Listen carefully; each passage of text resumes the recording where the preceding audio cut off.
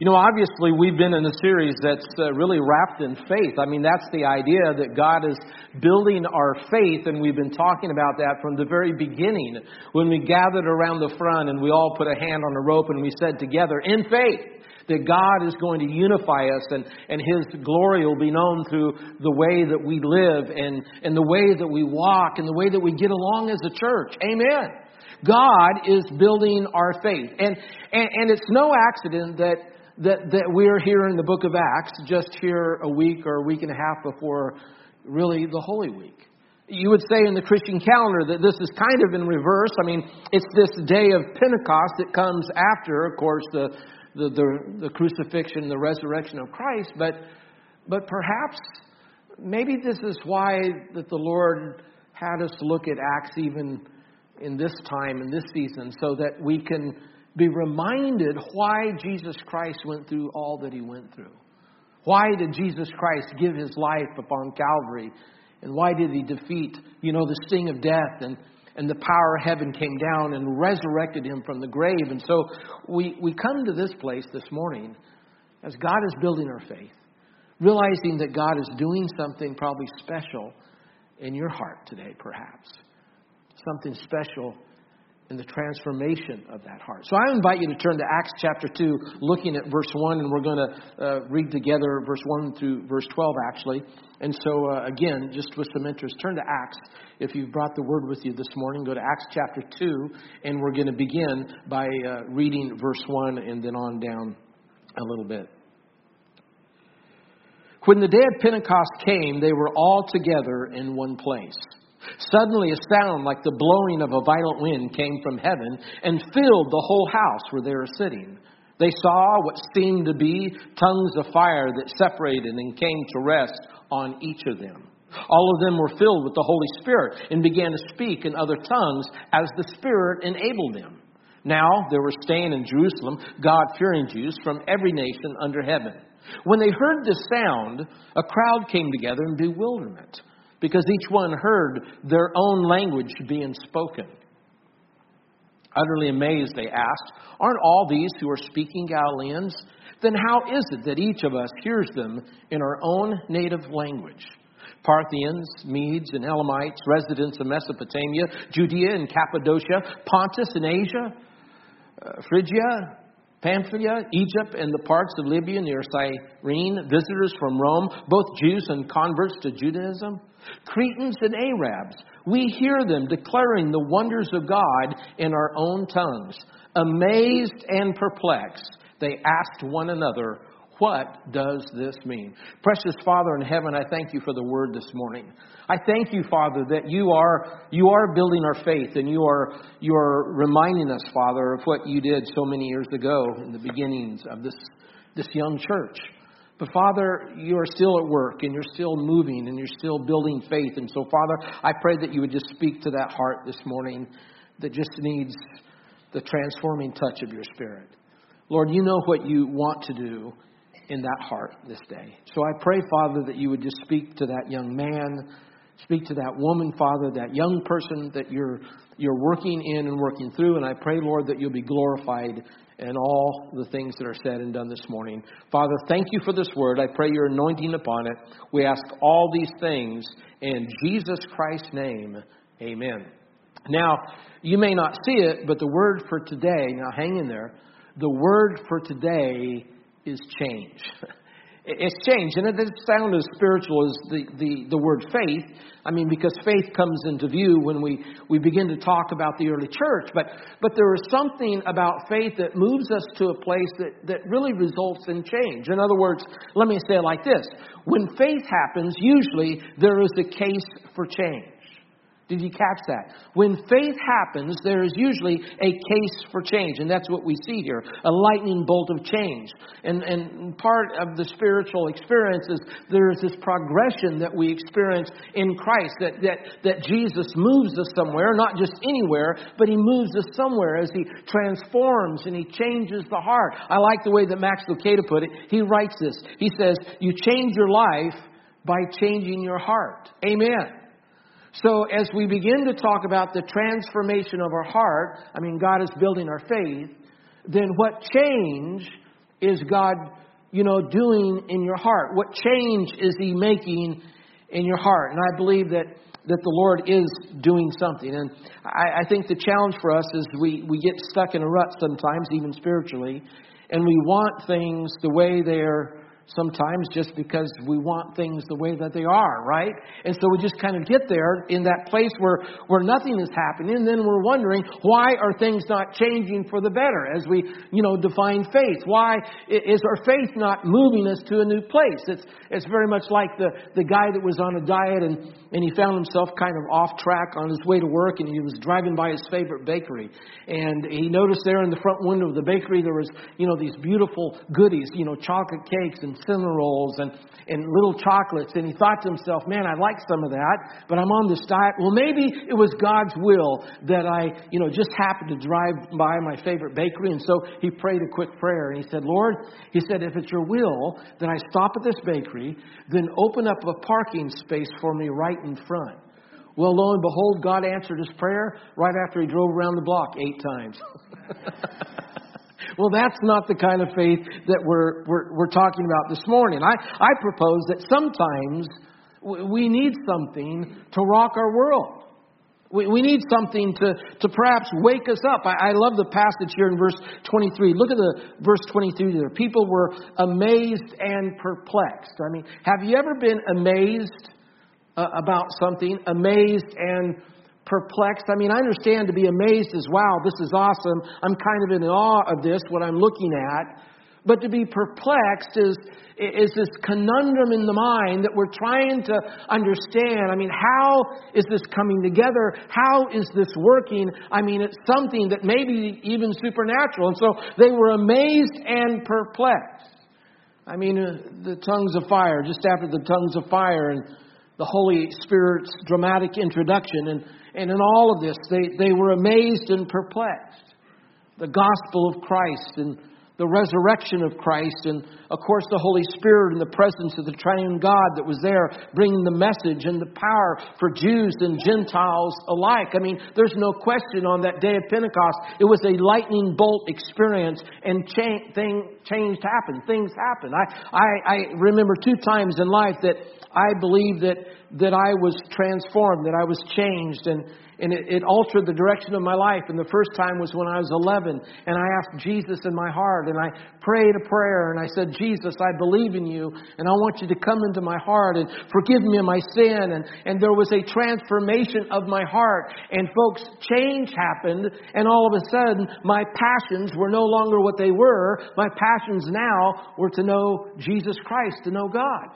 The second transformation, the second change I experienced that I believe changed my heart was when I accepted the call to ministry. When I remember walked to the front of the church that Sunday night and I took the mic and the pastor was asking, the question. I took the mic and I professed for the first time that God had called me to full-time preaching ministry. And there was this transformation that happened in that moment where all the desires that I used to have were set aside. And it was no longer about the desires of Tony Miller, but it was now about the desires that God had for my life.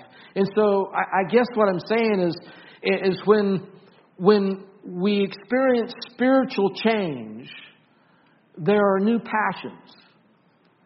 I need to say that again. When we experience, church, spiritual change, there are new passions. And so we're talking about this change or this transformation of our heart. And we say, okay, God changes our heart. But how does God change the church? I mean, how does God come in and He transforms the very heart of the church so that the church now is no longer what it used to be, but is now something different because of the power and the transformation presence of Jesus Christ. Amen. I see this in this new baby church. Because obviously it's the day of Pentecost and the power of God had come down upon the church. And there are things that dramatically change from that day forward. In fact, I want to share a few of them with you. The first thing that we recognize, obviously, right out of the starting gate, that changed forever is that there was no longer a need for blood sacrifice. I mean, Jesus Christ was the last, sacrificial lamb that would ever be needed. And we recognize this in the context that God is a just God, and He's a God that demands justice. And it's the death of Christ that provides that justice, and it's the death of Christ that is the atonement for mankind. And you say, well, what is the atonement? It's the virgin birth, and it is the death and the resurrection of Jesus Christ that brings the atonement for salvation. We see this in Ephesians chapter 2, verse 8 and 9. Remember, you know the verse, for it is by grace that we're saved by faith, and not of ourselves, but a gift of God. So the very capacity of faith is a gift that He gives to this creation, to humankind, so that we might have everlasting life. And then we're reminded in Isaiah chapter 53, verses 5 and 6, where He reminds us that we like sheep have gone astray, but God lays upon the lamb, the sacrificial lamb. That's Jesus Christ. You see, that's the last blood sacrifice. The sacrificial lamb is Jesus Christ. He lays upon Jesus Christ, of course, the sins of mankind, so that we might rise up and have everlasting life. So what has changed forever and forevermore on that day was the no longer need for blood sacrifice. The second thing that changed, if you're making notes there, the signs and wonders are needed less. Signs and wonders needed less as compared to those during the time of Christ, because they did not have the New Testament. Why? Those in the New Testament were living out the New Testament.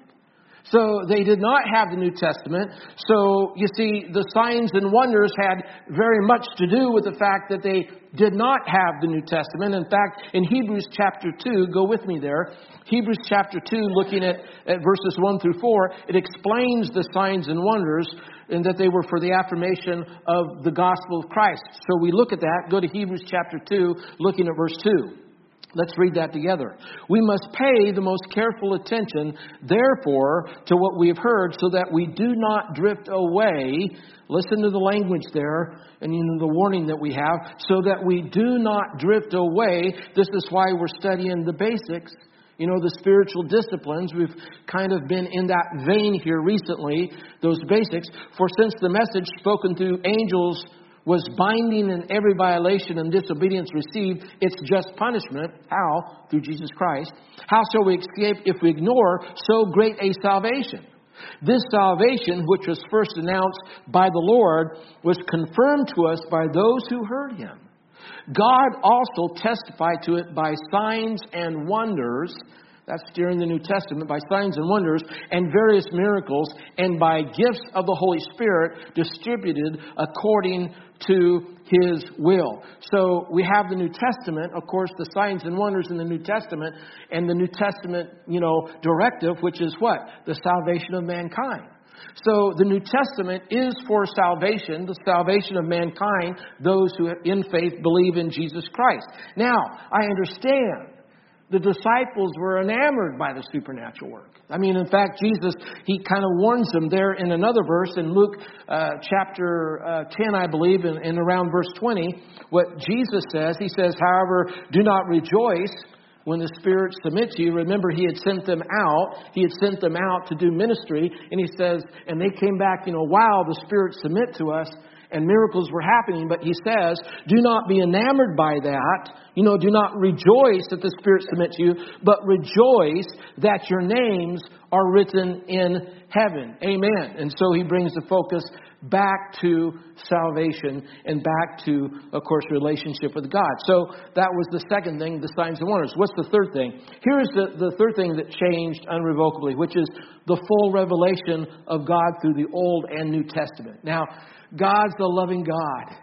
And He is a God that reveals Himself, and He wants Himself to be known. And in that revelation, we have what? We have the Word of God, which of course is the Old Testament and the New Testament. And I get nervous when I hear somebody say that it is a living document. I get nervous, and I understand that there is wisdom, and the Spirit speaks to us, and we are to chase after wisdom as she is like a person, that we gain that wisdom, and the Holy Spirit directs us and leads us. But what we recognize in the Word of God, remember, we are solid in the Word of God, that the Word of God is the full disclosure of God in the Old Testament and the New Testament, and so we give priority to Scripture. Amen. And so we recognize that. And we recognize the manifestation of God's love for man through Jesus Christ in his example. So that's what's changed. Another thing on the day of Pentecost that changed was the personal filling of the Holy Spirit. The Comforter had come, not only convincing people of sin, but fulfilling and cleansing us from sin. And we see this from the very beginning of the day of Pentecost. That the Holy Spirit comes in, He cleanses us, and He washes us clean from sin. But not only that, there is a pure heart, or what we talk about sometimes as Christian perfection.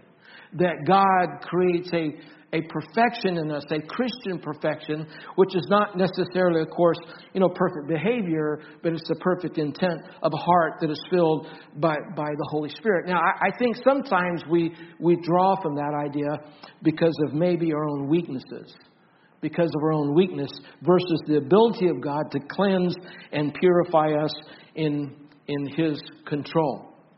You see, the challenge is we hang on to the control box. The challenge is we want to keep the control, and sometimes it's trying to, mix, our way with God's way, or trying to have God, exist in the same space that we exist in. I remember a pastor's and spouse retreat my wife and I went on in Alabama, and when we arrived there, it was a bunch of other pastors and their spouses, and we were just kind of spending about 3 days of fellowship.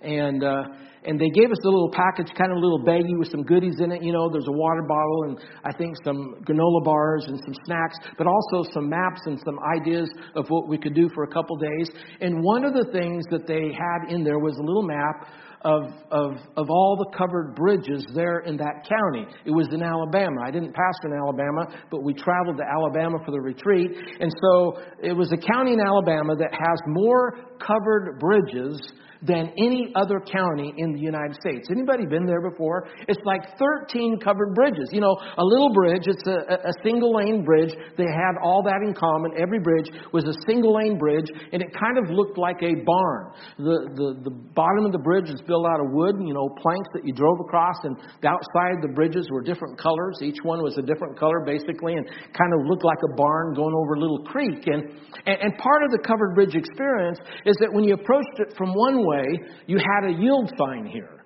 on this side. But then if you approached it from the other way, it had a yield sign on that side because it was only one lane and only one car could go through the covered bridge at a time. You follow what I'm saying? I mean, you can imagine how terrible it would be if you try to cross that bridge at night without headlights. It'd be a disaster. So anyways, it's just one car at a time. And so only one car can occupy the lane crossing that little river or stream at a time. I think life is so much like that because, folks, it cannot be, God and you. It's either God or it's you. You see, it's either God's way. It's a one-lane track here. It's either God's way or it's your way. It can't be God's plan and your plan. It has to be God's plan. Amen. And so we recognize that in the infilling of the Holy Spirit, God gives us direction in life, and it's God's plan that we seek as His Spirit fills us. Amen. So the infilling of the Holy Spirit, that's one thing that changed. Here's another thing that changed on the day of Pentecost: the meaning of baptism. The meaning of baptism. Now listen, in the Old Testament, the priestly understanding of water was an issue of being spiritually clean or unclean. The priestly understanding was the idea that once you've gone through ritual and you are clean, you're considered, holy and clean. Then if the clean touches something that is unclean, the something that is unclean makes the clean unclean. Do you follow me? So in the understanding of the Old Testament law, the idea of being clean, again, a priestly understanding of clean, is that we have to stay clean. In fact, so much so that they took it really to the nth degree. I remember visiting the Holy Lands about 8 years ago. My wife and I, with a group from our church, in fact, we have about 40 of us from our church here at Mission Church. We're going to the Holy Lands in October. But anyhow, my wife and I, we went about 8 years ago, and we went to Qumran, where the Dead Sea Scrolls were found. In fact, it's an area of caves that they discovered over 900 different scrolls written on papyrus paper. And of course, we're still just delving into that and learning from that. But in that area of Qumran, that's called Qumran, there is another area that is an archaeological dig that was the location of another religious sect other than Sadducees and Pharisees of the time, but a sect that was called the Essenes. And the Essenes were very much, bound to the law, and they were very much living under the priestly understanding of holiness, and their dwelling was built with several different rooms. So they were like monks, and they had these individual living spaces, and there were just several of them in a row. And then, of course, across the hallway, there were several more in a row, and you can see the foundations of their living space. And what was interesting, in every living space, they had a tub. In essence, kind of an archaic type of rock, bath that you could see in the foundation. So they could literally bathe themselves several times a day or baptize themselves several times a day so that they could be ritually clean. You see, all of that changes on this day of Pentecost. The meaning of baptism itself that represents the atonement of Christ. And it's baptism that is the celebration of our salvation in faith through Jesus Christ. It's not for the priestly understanding, but it is an atonement and the salvation of Christ that we get baptized. And in fact, next Sunday, one of our children is getting baptized. And so we're going to have the stuff cleaned off. And we're going to have a baptism next Sunday morning. And it's going to be a celebration of life as we understand the New Testament meaning of baptism. That changed. What else changed? The dispensation of salvation by grace changed. Moving from the law of ritual simply to the salvation that we have in Jesus Christ by God's grace. And theologically, this is why we do not need rituals, but only the holy sacraments that Christ gives us as an example. The sacrament of baptism, the sacrament of the Eucharist, the Lord's Supper, and of course the prayer of salvation. And so all of these other things under the dispensation of grace and the other rituals are really for teaching purposes and not that what is ordained, of course, by our Savior Jesus Christ. You see, that changed. And then the last thing that I want to mention that changed is the recognition of Old Testament fulfilled prophecy. Did you know that 353 Old Testament prophecies, imagine that, 353 Old Testament prophecies were fulfilled in Jesus Christ? You can imagine then, as we look at our world and the history of mankind in relationship with the Father, our Creator, and how God's dynamic presence has affected and impacted humankind. How the presence of our Creator is literally changing things. Even as we look at these pages of faith this morning in this new baby church, things changed. Things changed. Things were transformed. And I began this morning by asking the question or talking about, the heart that is transformed. And if God is building our faith, then I want to ask the question, what needs to change in your heart this morning? How does God need to transform your life? Or maybe what does faith need to renew in you this day? The book of Acts begins by recording the story of the early church. There's no question about that. By how the Holy Spirit breaks into the history of mankind. And it's the power of that Spirit that created all these changes that we were just sharing. And all these changes that God does. I guess the question is, how does God need to break into the human history of your life and change your heart? How does He need to transform you? In our early service, during Sermon in the Sack, one of the kids that brought the Sermon in the Sack, he brought a little transformer, a little transformer doll. And, of course, the conversation is about that, God transforms us. And that's really basic, isn't it? But God transforms us. God changes things. And part of God building our faith is that possibly that God wants to change something in your heart this morning. And I don't know what that is. I mean, you know what the Lord is speaking to you about, but maybe it's a transformation of your attitude or your willingness to serve Him. But I know this, that God transforms and He changes our heart. How does God need to change your heart this morning? I want to invite us just to bow our heads for just a moment. And let's close our eyes. And we're going to ask that question this morning. God, how do you need to change our hearts? How do you need to transform us, Father, that we might, Lord, be more like you, that we might follow Jesus, your example, and in your footsteps, that you might be glorified, Father. And so, Father, I pray right now with our heads bowed and eyes closed that you would just speak to that one young person right now, that teenager, or maybe perhaps that mom this morning that is just sensing that, Father, that you are wanting to build a faith in them. I pray, Father, that you would transform the heart of that father. And you know exactly what he is going through, the temptations that he's facing. I pray that you would transform that father's heart and that, Lord, that he would find himself in love with you and serving you. And that, Lord, the desires of these hearts, Lord, would shift from our own desires to the desires that you have given us. Father, we understand that this is a one-lane bridge. It's not my way and your way, but Father, it's one or the other. It's your way.